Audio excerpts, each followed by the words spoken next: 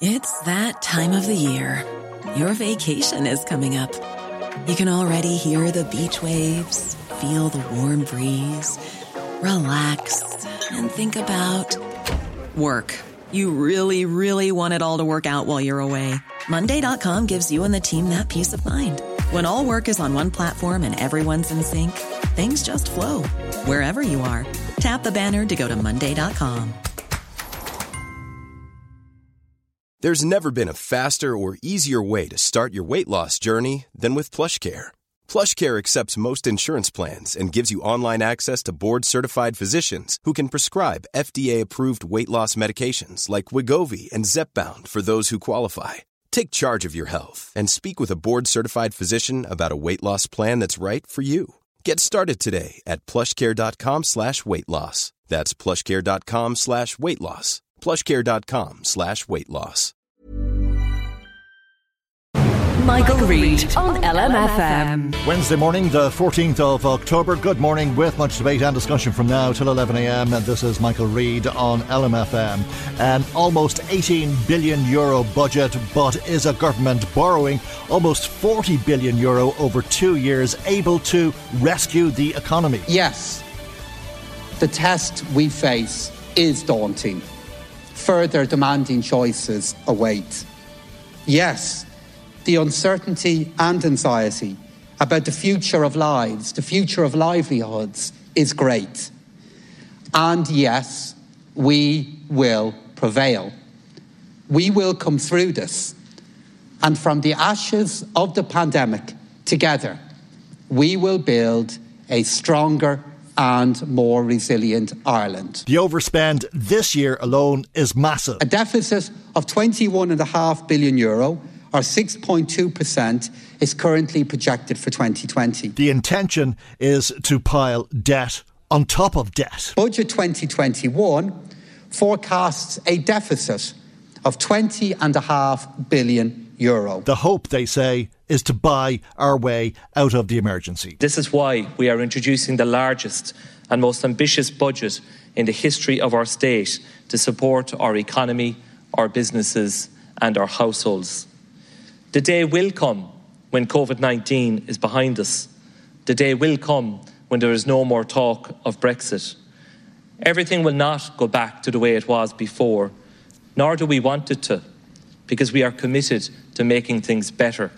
Ministers Michael McGrath and Paschal Donohoe delivering Budget 2021 yesterday. This morning we're joined by the Minister for Justice, Helen McEntee, who's on the line. And a very good morning to you, Minister, and thanks. So they're eye-watering figures that we're talking about here, really massive amounts of money.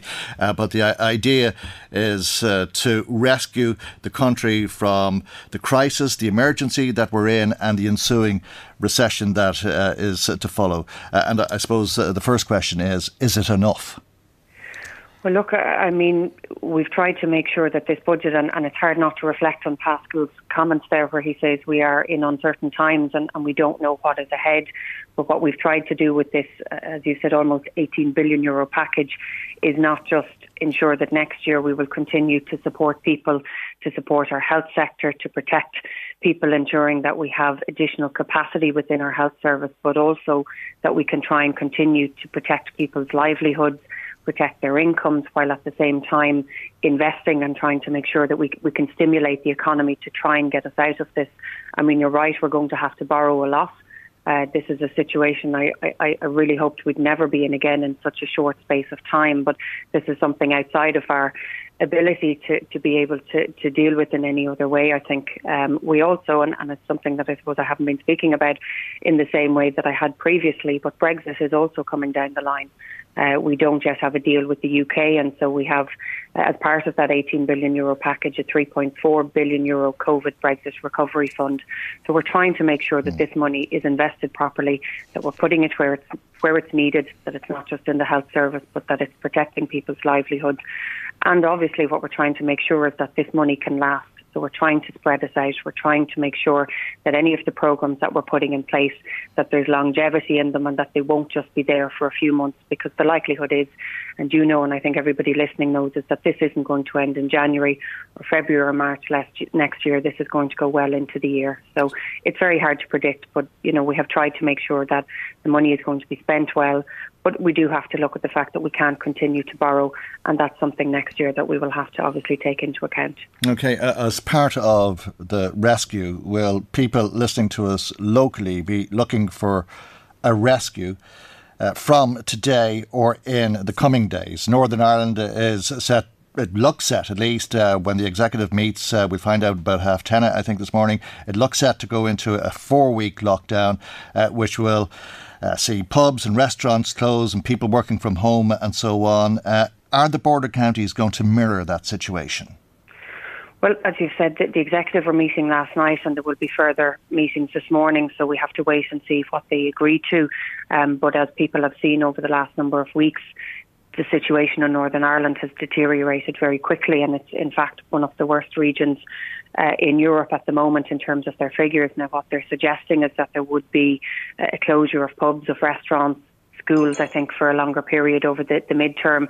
And obviously the question is naturally, what are we going to do here? I mean, it's very clear, and the Taoiseach made his view on this morning, is that our schools should remain open. We've put a huge amount, not just of finance, but of work into making sure that they could open in the first place. And this is something that we want to see continue. But also we have NAFIC meeting tomorrow evening. And I think what they will do is assess the situation. We are only at level 3 for less than 2 weeks at this stage, and we do want to see how this is working. If you look at the Dublin figures, and I understand that the likes of Donegal and Monaghan, the figures have increased in the last week or so.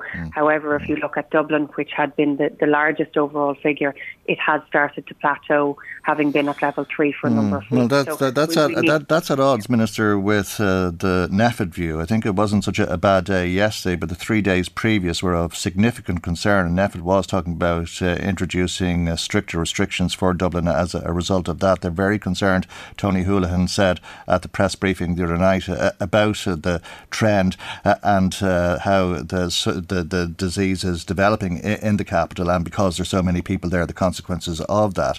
But if we could stay local for a moment, if this lockdown is introduced in Northern Ireland, is it that we can expect in border counties to go to level 4 or level 5?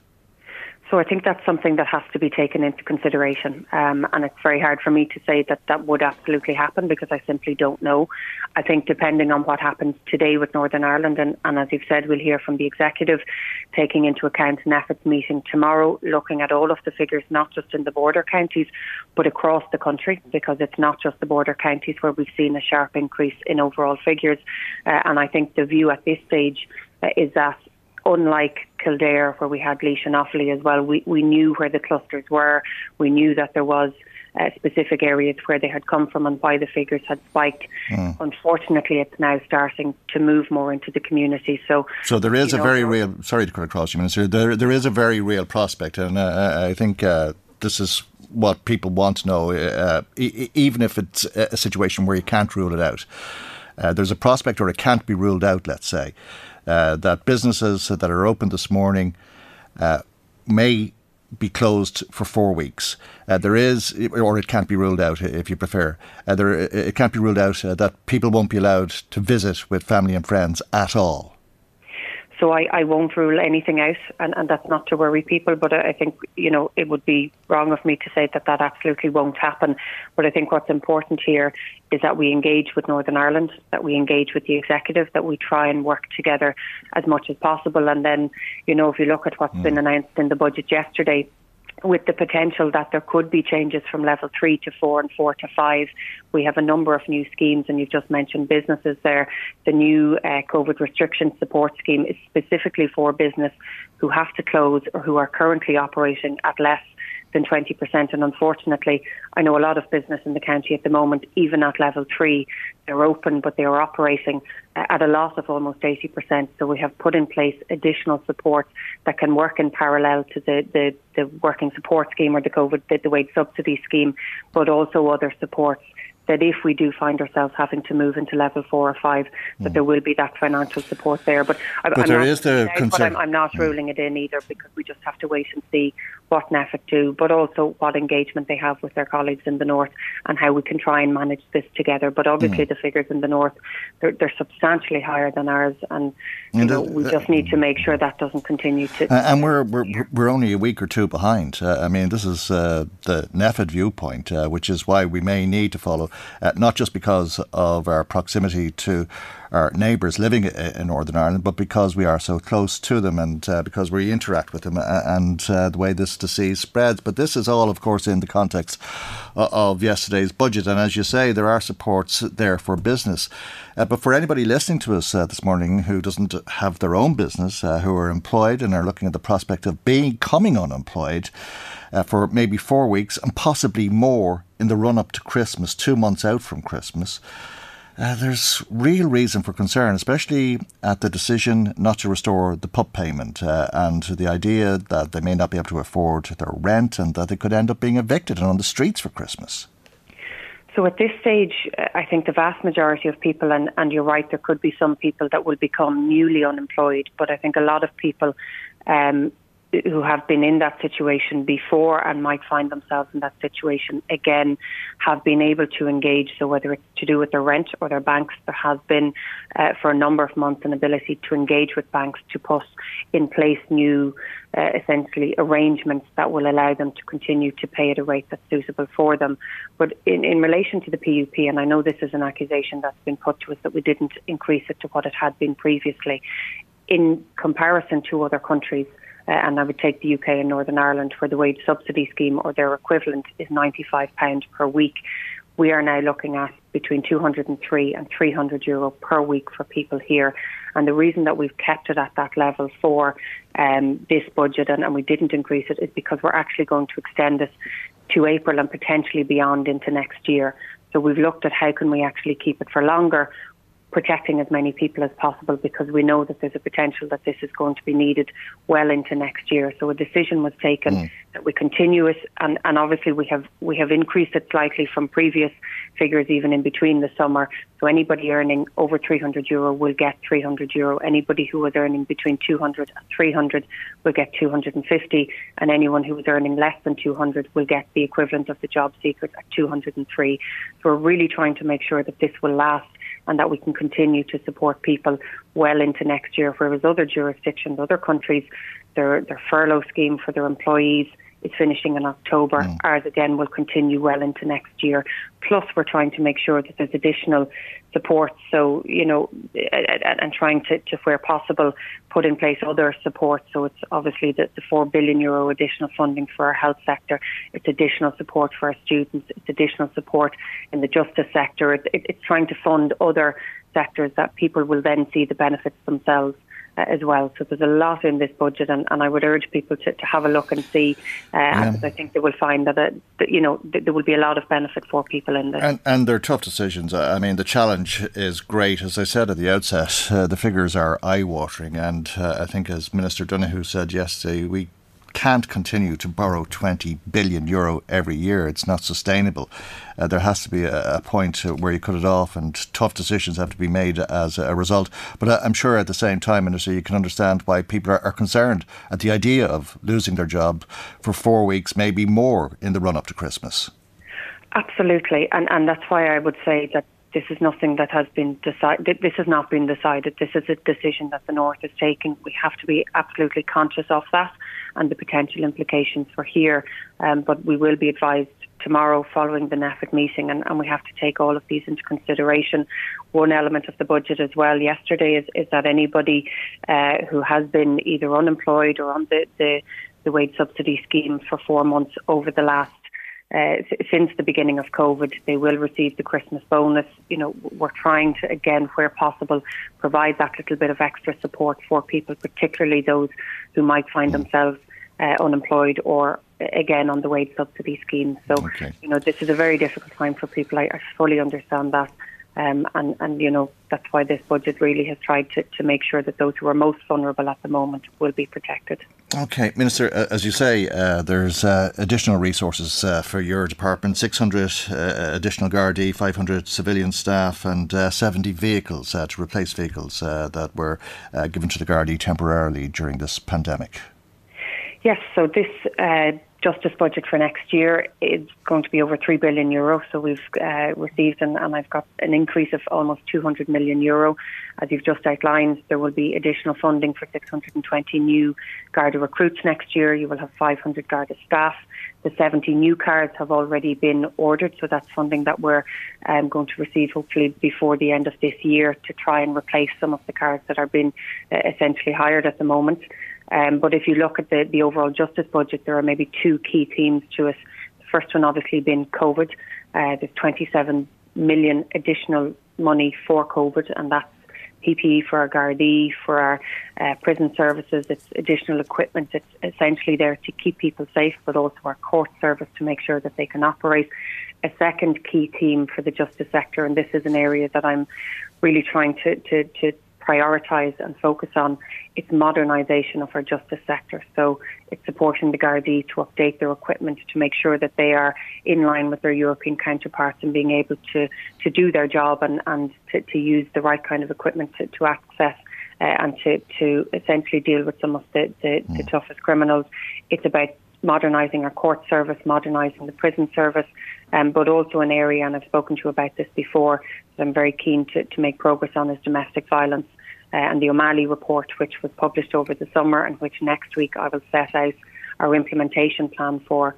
I have 2.7 million that will be there to start to implement next year, but also vital services, the likes of Men's Aid, the likes of the Women's Refuge, the likes of the Women's Council. They will receive additional funding to support people who are victims of domestic violence, because this is something, unfortunately, that we have seen an increase in over the last few months with COVID. So there's lots, as part of that, there's increased funding for Limerick Prison, there's increased funding for the Forensic Science Ireland, who support our Gardaí to do the job that they do, but also funding victims of crime and the many departments and agencies that are supported through justice will receive additional funding this year and you mentioned the job that they do. You mentioned PPE for the guards themselves. There's a lot of worry in Kerry, a lot of Gardaí, I think, restricting their movements. I understand the Garda Commissioner is restricting his movements. Can you tell us anything about Drew Harris's health? So Drew Harris is healthy. My understanding is that he was in contact with somebody or was in close contact with somebody, and that is why he is restricting his movement, but he is well. And I think this just shows that absolutely there is nobody that is immune to this or cannot be in some way impacted by it. So he will restrict his movement in the same way that the Taoiseach had been for 2 weeks previously.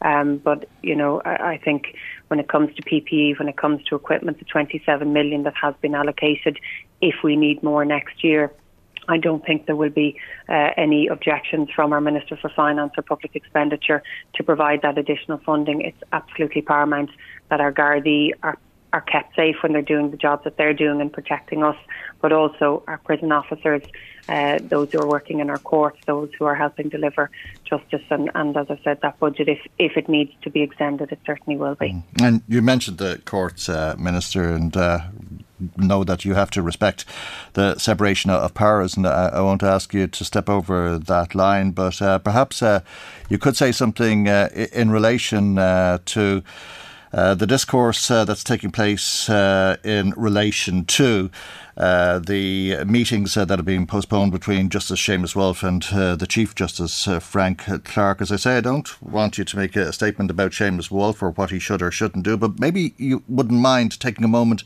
to speak to the public, because I'm sure you'll accept that there are people listening to us this morning who feel frustrated by all of this and how meetings are being postponed and that this isn't coming to a conclusion. Well, unfortunately, you're right. I suppose this is not something that I'm a part of. This is not something that I'm involved in, and there is a very clear separation of powers. So I don't want to comment any further. What's happening in terms of meetings or not, it's not something that I'm party to or aware of.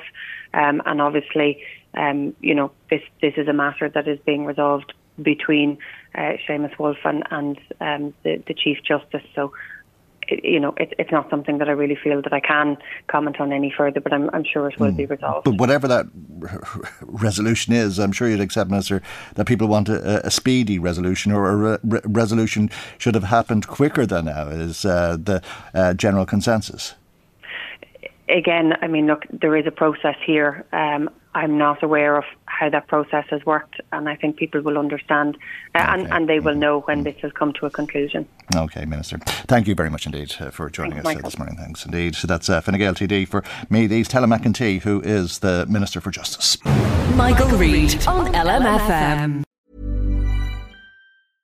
Want flexibility? Take yoga. Want flexibility with your health insurance? Check out United Healthcare Insurance Plans. Underwritten by Golden Rule Insurance Company, they offer flexible, budget-friendly medical, dental, and vision coverage that may be right for you. More at uh1.com. Even when we're on a budget, we still deserve nice things.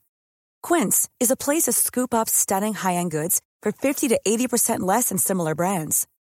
They have buttery soft cashmere sweaters starting at $50. Luxurious Italian leather bags, and so much more. Plus, Quince only works with factories that use safe, ethical, and responsible manufacturing. Get the high-end goods you'll love without the high price tag with Quince. Go to quince.com/style for free shipping and 365-day returns.